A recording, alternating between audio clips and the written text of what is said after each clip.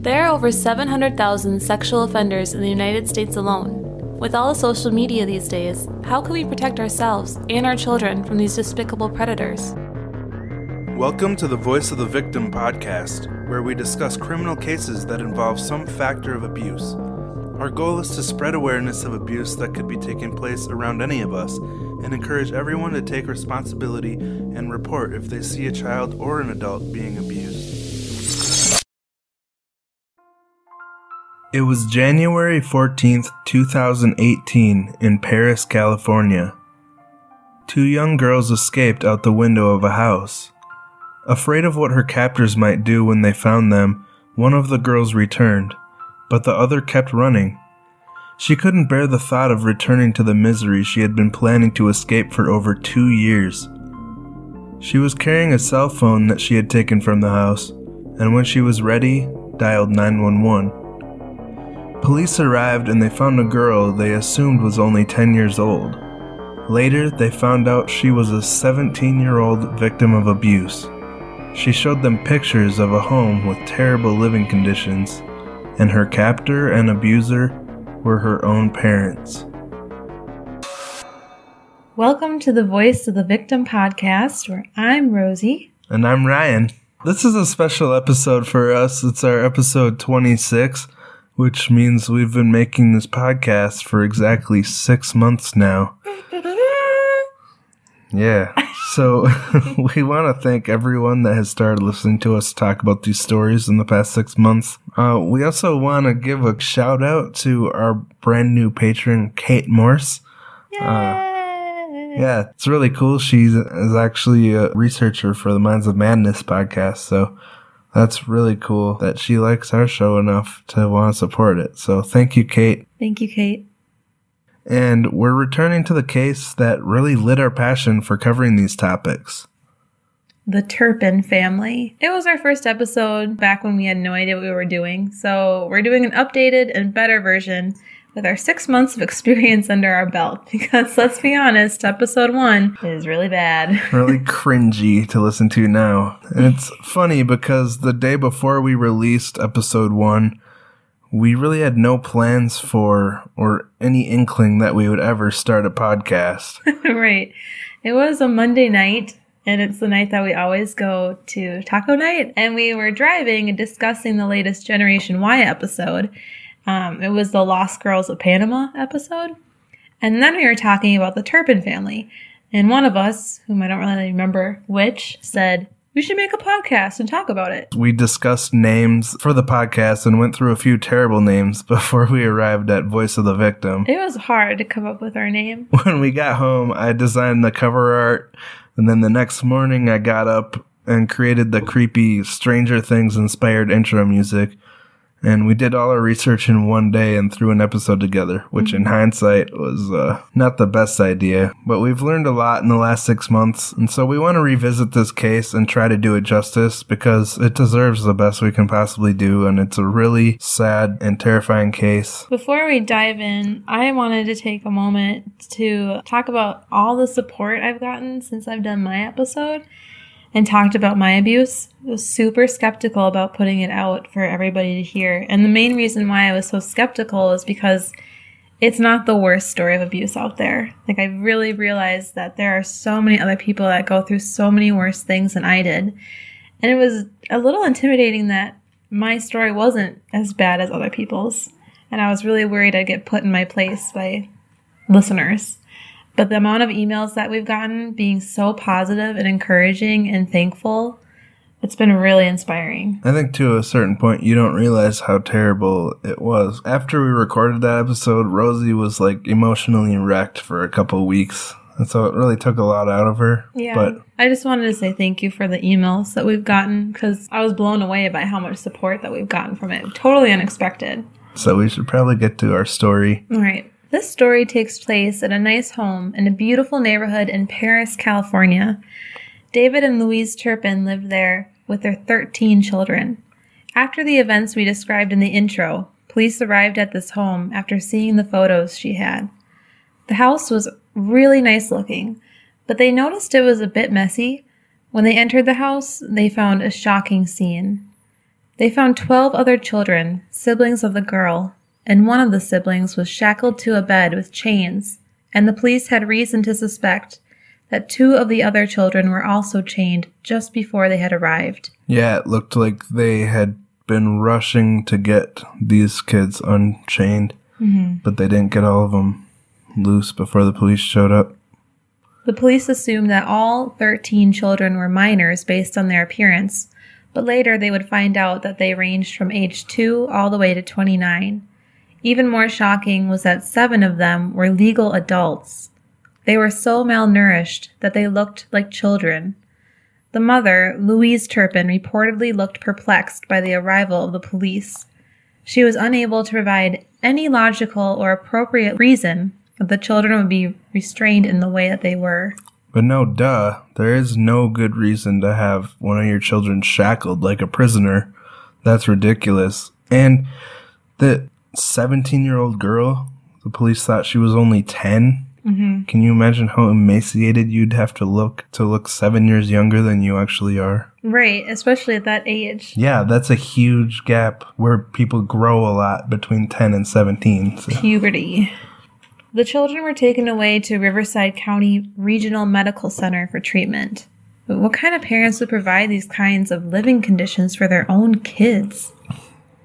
That's a good question. The father, David Allen Turpin, he seemed like a normal, intelligent guy growing up. He was a treasurer of the Bible Club and co-captain of the chess club and even part of the science club and a cappella choir. So he was into a lot of extracurricular activities. He really liked clubs. So he graduated from Virginia Tech in 1979 as a computer engineer. Louise Turpin seemed to have more of a troubled past. She had 2 sisters, Teresa and Elizabeth. Her sister Teresa spoke about the abuse that they all endured as children by a close family member, but they were told not to speak up about it. Their parents were very strict. They were devout Pentecostal Christians at the Princeton Church of God. Apparently, at this place, the followers speak in tongues and refuse alcohol. I think it's funny that a Christian group would refuse alcohol when, Jesus' first recorded miracle was turning water into wine. I kind of think maybe people who developed these certain offshoots of Christianity had maybe been hurt by alcohol in the past. I love that you're worried about this. Well, it's just an interesting detail that Christians would be like no alcohol. Teresa recalls that Louise was obedient in front of her parents, but behind their backs, not so much. Elizabeth remembers Louise protecting her as much as she could. When their parents would fight, Louise would hold her younger sister and cover her ears. Elizabeth always thought Louise would make the perfect mother. Louise actually met David at the Church of God. They began dating, and Louise's father was furious about it. We should also mention that David was 23 and Louise was only 16. Louise's mom, on the other hand, really liked David and his family. She saw them as really good Christians, and his family was really close to the Robinette family. Which was Louise's family. Thank you for that. But Louise's father, Pastor Wayne Robinette, had no idea that the mother liked David.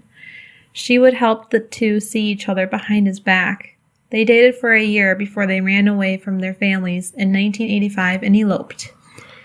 This really pissed off Louise's father, Pastor Wayne Robinette. So we talked a little bit about Louise and that she had experienced abuse in her past. We want to talk a little bit more about that because that's kind of where our spotlight is on this show, is how abuse influences these kind of things. So we mentioned that Teresa and Louise had been sexually abused by a close family member, and they were told never to speak of it. Well, this same person had been molesting their mother her whole life. Then this person turned his sight towards Louise and Teresa. He would slip their mother money to keep her quiet, and because she was desperate for money, she would go along with it. The 2 girls begged not to be molested by this man, but she would tell them that she had to feed and clothe them and didn't know what she was going to do without the money. The situation makes it a little more understandable as to why Louise's mother would secretly help her to date David. So Louise had a way to get out of this house and away from the abuse. I'm just speculating, but it could have been a twisted little way of Louise's mother trying to protect her, even though she wouldn't actually stop the abuse. Could have been helping Louise escape from it. Mm-hmm. Once Louise married and moved out, the abuse continued for Teresa and Elizabeth. They'd be so scared in the nighttime that they'd hold hands and pray together because they were so ruined by the situation they were in. Teresa said, "We just knew that this was the way it was because you're not supposed to talk, You're just not supposed to talk." That's so sad that things can be so taboo in family situations, especially. Discouraging communication in a family can be so incredibly paralyzing to children that are suffering from abuse. This is why I always try to stress the importance of keeping communication lines open in a household, because these poor girls were silenced and they never got their justice. They were basically forced to accept that this was normal treatment for a child. Mm-hmm. Teresa stated that this abuse ruined her as a child, and she has no doubt that it ruined Louise as well. This is why we want so badly to help end this cycle of abuse. If Louise's mom would have helped put an end to the abuse of her daughters, maybe none of these 13 children would have been so terribly abused. But then we need to go back even further because the mother had been abused her whole life as well. I really wish they could reveal the identity of this jerk that was responsible for all this abuse, because he's no doubt the root cause of this entire case. But Teresa said that he was a really wealthy man, so my guess is he probably somehow paid for his anonymity and took some kind of deal. But I don't know. It's just enraging that he's getting away with it, at least in the court of public opinion. Mm-hmm. But Teresa made a powerful statement. Regardless of any of her past abuse, she said, "Louise knew what she was doing was wrong, or she wouldn't have hid it for so long."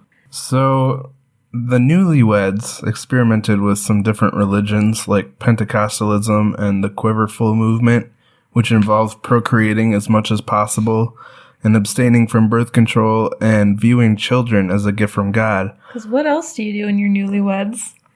You look for a new religion. Well, this was the 80s. Yeah. So I don't know. But this explains why they had so many children. It's kind of ironic, though, for the way they turned out. It didn't seem like they viewed their children as a gift. Mm-mm. So they bought a house in Fort Worth, Texas, and they had their first child 3 years into the marriage. And they really began to start slipping under the radar and distance themselves from the rest of the family. In the early 90s, they had their second child, and to outsiders, it looked like they were starting to live the good life. They always had nice cars and a nice home, and to Louise's sister Teresa, she said they were the most perfect family she'd ever seen. At least that's how they appeared on the outside. Mm-hmm. David was earning a 6-figure income working as an engineer for an aerospace company called Lockheed Martin. Do you want to talk about when Louise's sister came to visit? Yeah. So after their fourth child was born, Louise's sister Elizabeth moved in with them for the summer during her college. This is quite a full house for a new family. 4 kids and a guest. Elizabeth began to notice strange behavior. They were so strict on the oldest daughter that she needed permission to come out of her room. The children were not allowed to speak to Elizabeth. She also said that when the oldest daughter was brought out of her room to eat, she had to make some kind of eye contact with her mom, and then her mom would make some gesture giving her permission to eat. It was almost like their own secret language.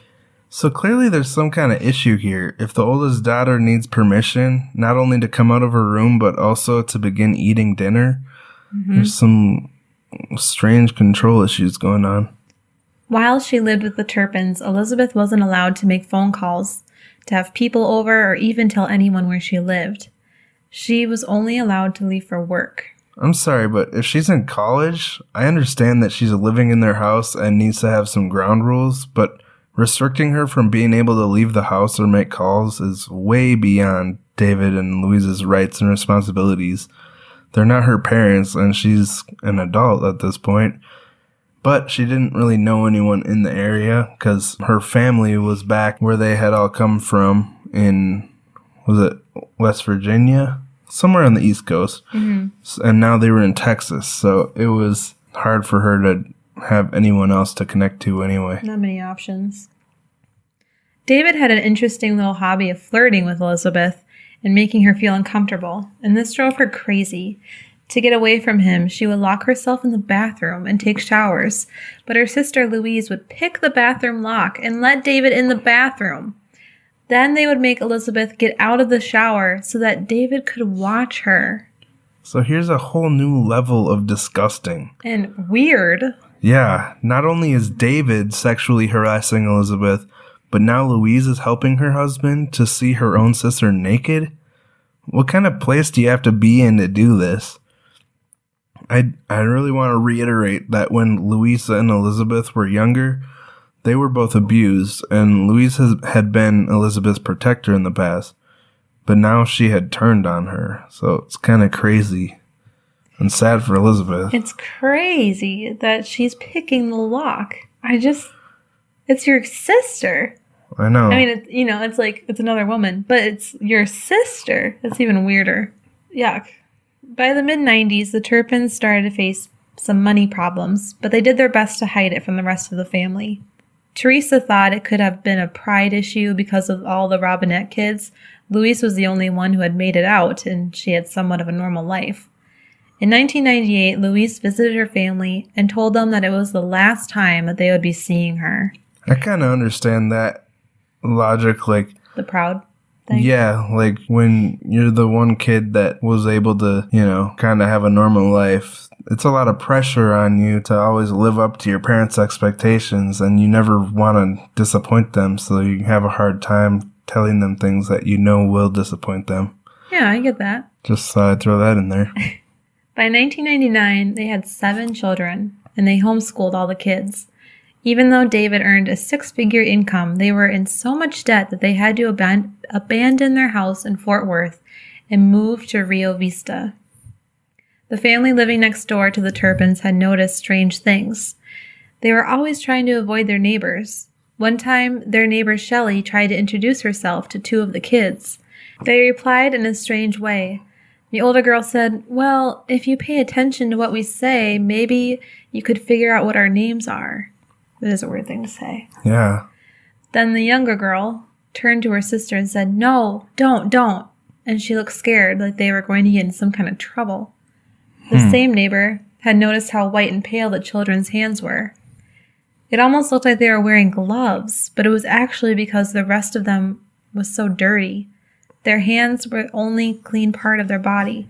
Shelley asked why, and they replied that if you wash past the wrist, then you're just wasting water. This scared Shelley, and she kind of pulled back, but she never reported it. If you think about that for a moment, not only are these kids like crazy pale, but the rest of their bodies are so dirty that it looks like they're wearing white gloves. Yeah, it was said that they were only allowed to shower once or maybe twice a year if they were lucky.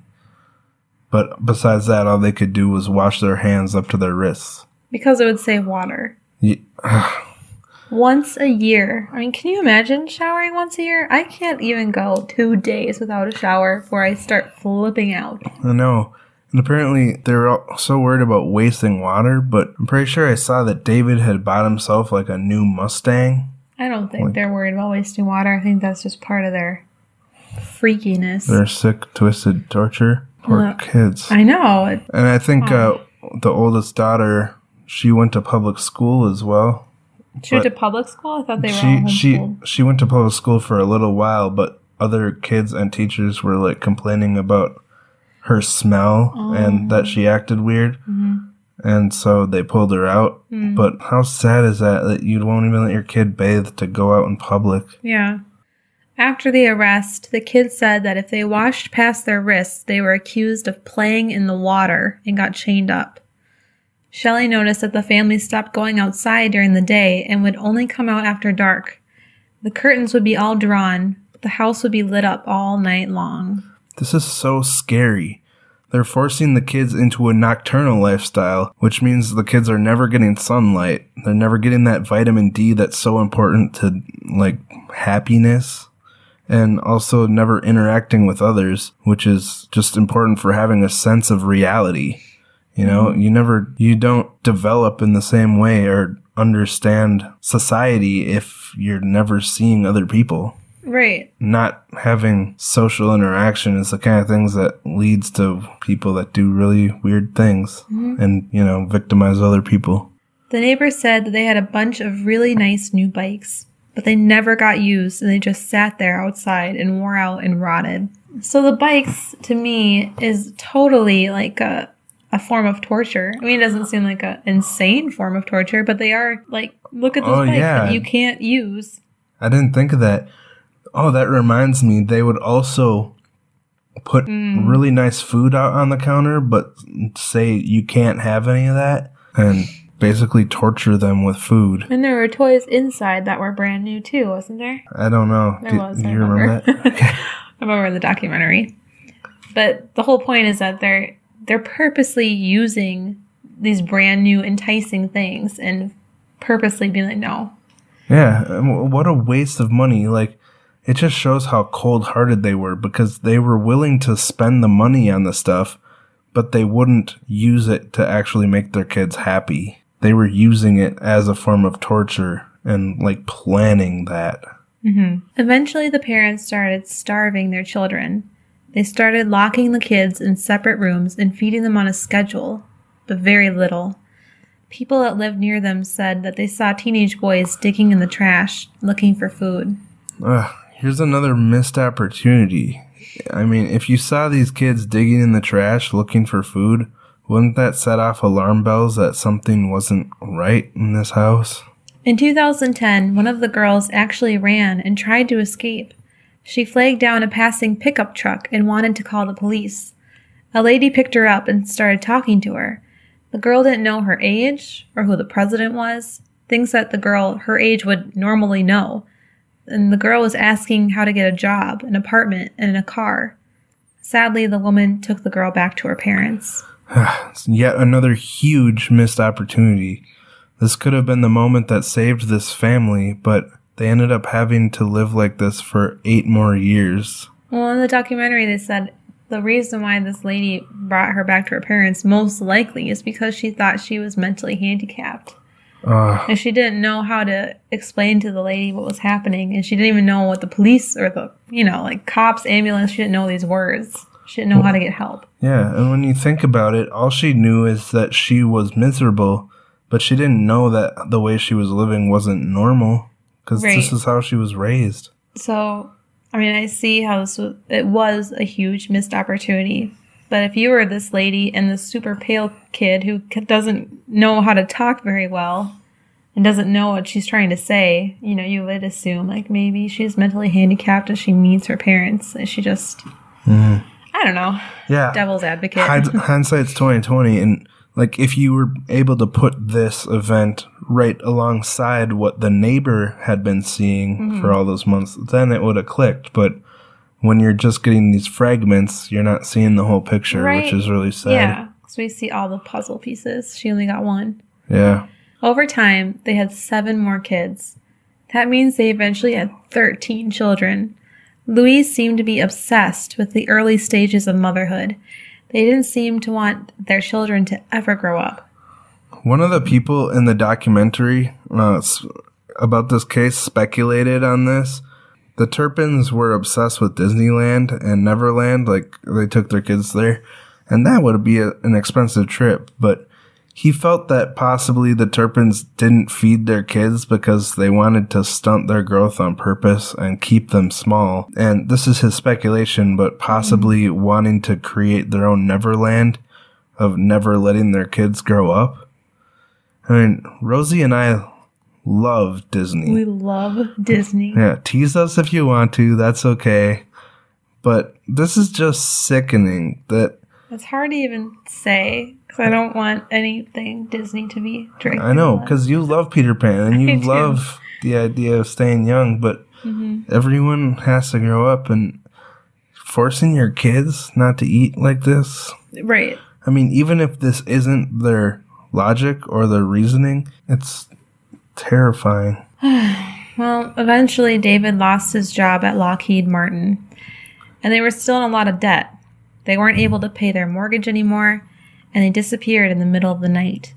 The neighbors had noticed they just took off and disappeared, so they walked into the house and found disgusting things on their property. They found feces and trash throughout the home. They also found beds with ropes tied to them. This shows just how long this abuse had been going on. I mean, they had been tying their kids to the bed even before they moved to Paris, California. So, I mean, how long do you think it was? The full 29 years? Because their oldest daughter was 29 years old when they found that's so crazy. These kids. That's such a long time. I don't know, but what I do know freaks me out. They found several dead cats and dogs in a trailer and large piles of garbage around the property. These poor kids had to live in these horrible conditions, and the people that found this crap never reported their findings to any authorities. I mean, I get that. They probably just assumed they were really messy people. But this probably would have been another good opportunity to raise suspicion of this family. I mean, the ropes on the bed are a little overboard. And what's up with the dead animals? I know. Were these pets that they just stopped feeding and the poor kids had to deal with their pets starving? And I'm going in the worst case if they scenario, didn't feed the kids, why would they feed the pets? But it's just like, what if that's psychological abuse of, here's your dog, but he's only going to live for a few weeks? Well, that fits in with the other psychological torture. It just makes me sick. But, I mean, we keep talking about missed opportunities, but it's so sad because if every single one of these things would have been reported, you would hope that maybe the police would have been able to put the picture together. Mm-hmm. But since nothing was reported, no progress was ever made towards helping these kids. So it doesn't hurt to report someone, have them just be vetted and get it over with, even if they're innocent. It's a lot better for them to just be checked on than for abuse to continue for another 29 years. Yeah. One of these people, one of the neighbors, also said that they saw a lot of scratches on the backs of doors and dried blood in the carpet. The Turpins appeared to be normal to people who interacted with the family, like the bankruptcy lawyer. He didn't see anything weird with them. But Teresa said in an interview that she tried for decades to talk to her nieces and nephews, but the parents would not let her get through to them. So it seems that they were doing their best to cut the children off from society, probably trying to avoid letting the truth out about the way these poor children were living. Another interesting thing is that the parents would get their vows renewed every 10 years or so, and they went to the same place over and over. It was none other than the Elvis Chapel in Las Vegas. And the Elvis impersonator thought it was very strange that all the kids were so pale and so skinny. So there was one guy who noticed something. But again, he never reported it or said anything because just being pale and skinny really isn't enough to go off of. Hindsight is 20/20. Like, we put all these little pieces together now, and it's like, yeah, of course there's a problem. But no one had all of these little tidbits of evidence in one place, so the problem kept going on until the girl was able to escape.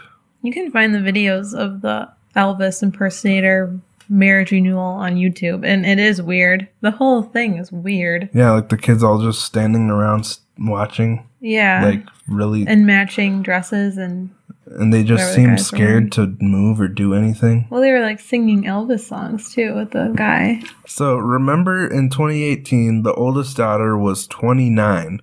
So this nightmare lasted almost 3 whole decades for her. We know David and Louise had been really religious and straight-laced. They didn't really drink much, they didn't smoke, and they didn't do drugs. But according to Teresa, around 2008, David and Louise started dabbling with a completely different lifestyle. Louise told Teresa it was time for them to sow their wild oats. Yeah, so I had to look this up. Sowing wild oats. It's an interesting phrase coined in the 1500s, basically meaning doing reckless and frivolous things with your time. Like, wild oats are actually a weed that look a lot like good oats. And if you sow them together with the good oats, it's really difficult to separate the two and get the good oats without the wild oats getting mixed in. So this is why people use this phrase to compare it to basically living like there's no tomorrow. Wow. I just thought that was an interesting... I feel like I was just watching a cooking show. But I think little interesting facts are... Interesting? Interesting. It's very interesting. I know. It's didn't... We would like your comments on what you think of my interesting little facts, and if you hate them, I'll stop doing them. Are you sowing your wild oats? Let us know. If you are, you should send your story to Go Postal Podcast. There you go, a little promo for them. Anyway, David and Louise apparently started getting into a real partying phase. David had taken Louise to meet up with a man that they'd never met before. David waited in the car while Louise had sex with the man, and they filmed it for David to watch later.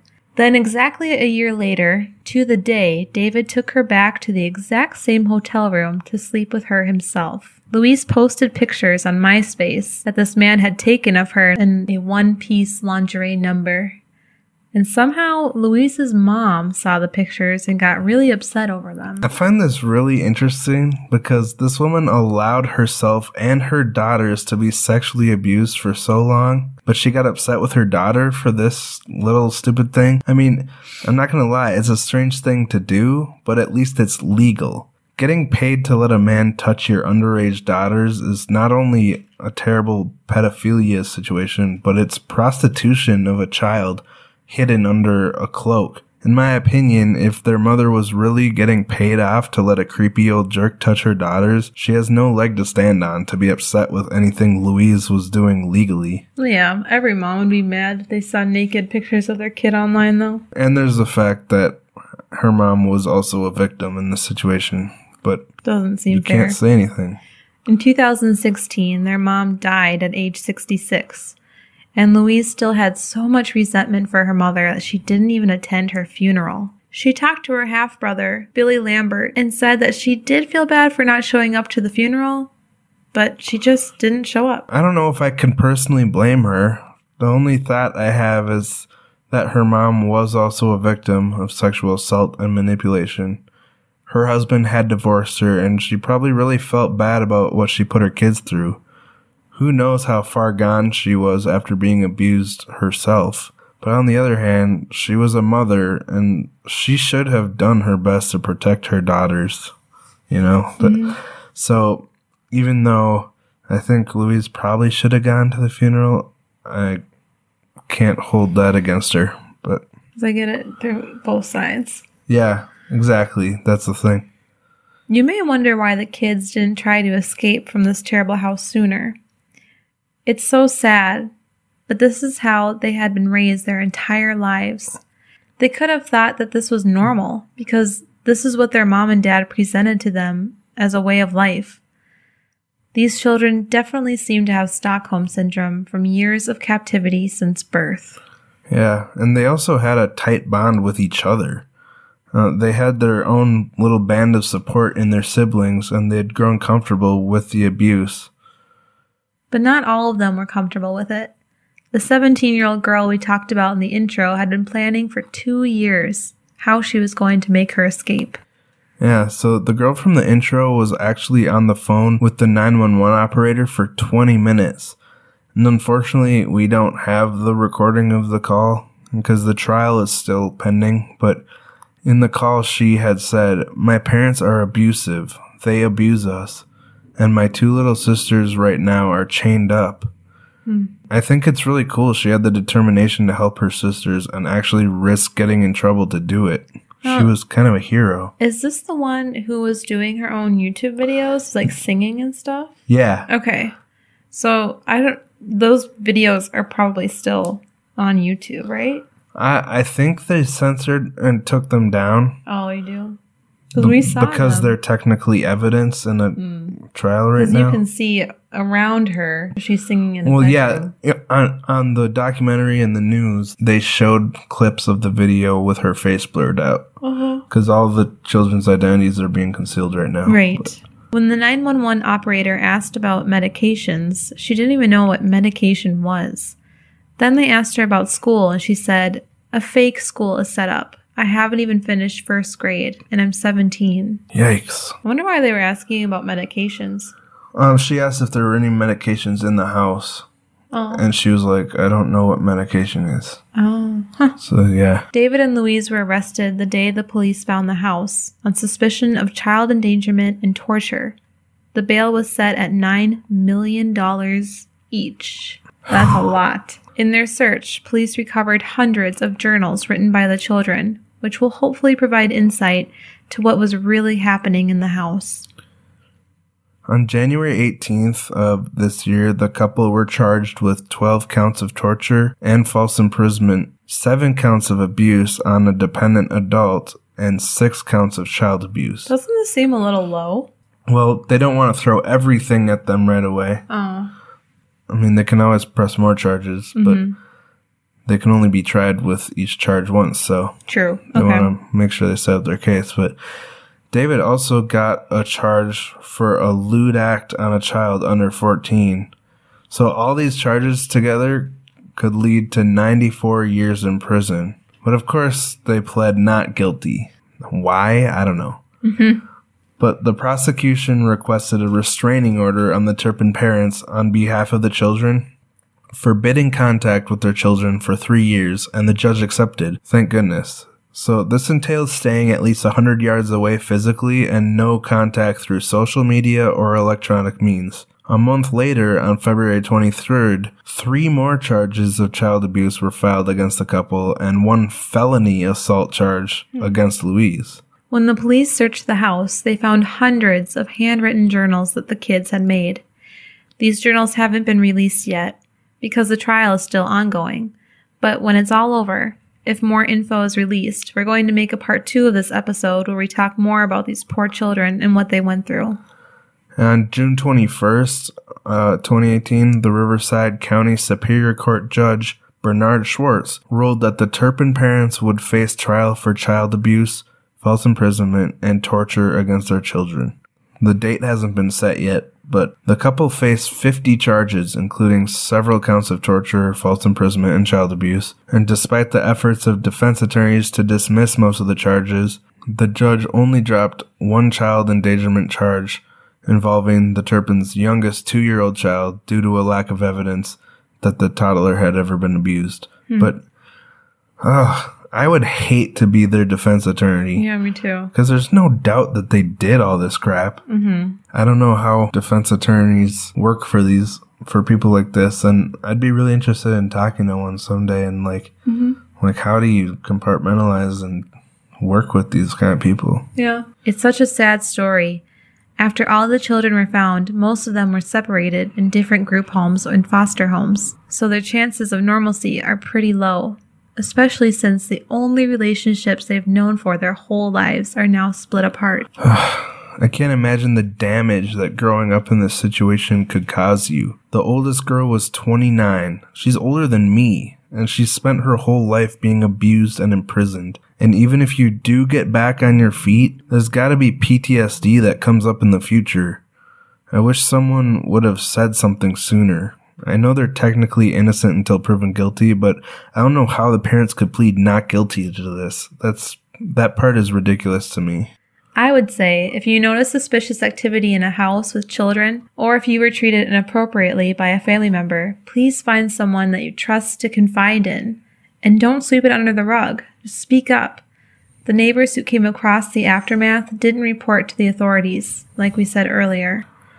And I think it's also really important, more than the victim speaking up, is the people surrounding the situation that notice that things aren't right, but they still don't say anything. After finding all those different things that the Turpins left behind, like the feces and the scratches on the doors and the dried blood on the carpet. It's sad because socially, we naturally want to see the best in people and not suspect people without a reasonable cause. But a house full of children living on a property full of dead animals, trash, and crap inside the house, it should probably be reported, and I'm hoping that we can all take this story and learn from it. So, We'll say it again. We said it before. But if you see something, say something. Help protect the hopeless and helpless children out there. It's kind of heartbreaking to see, but the girl who escaped posted videos prior to her escape of her singing original songs on YouTube, like Rosie mentioned earlier.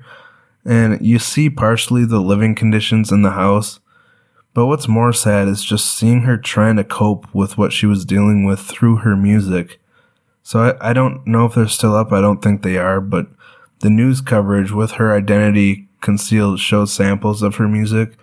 And you should definitely check it out if your heart can handle it. You really see her fragile emotional state. And maybe I'll try to find some clips of her singing and put it into the end of this podcast. We can put her video on Instagram if we can find it.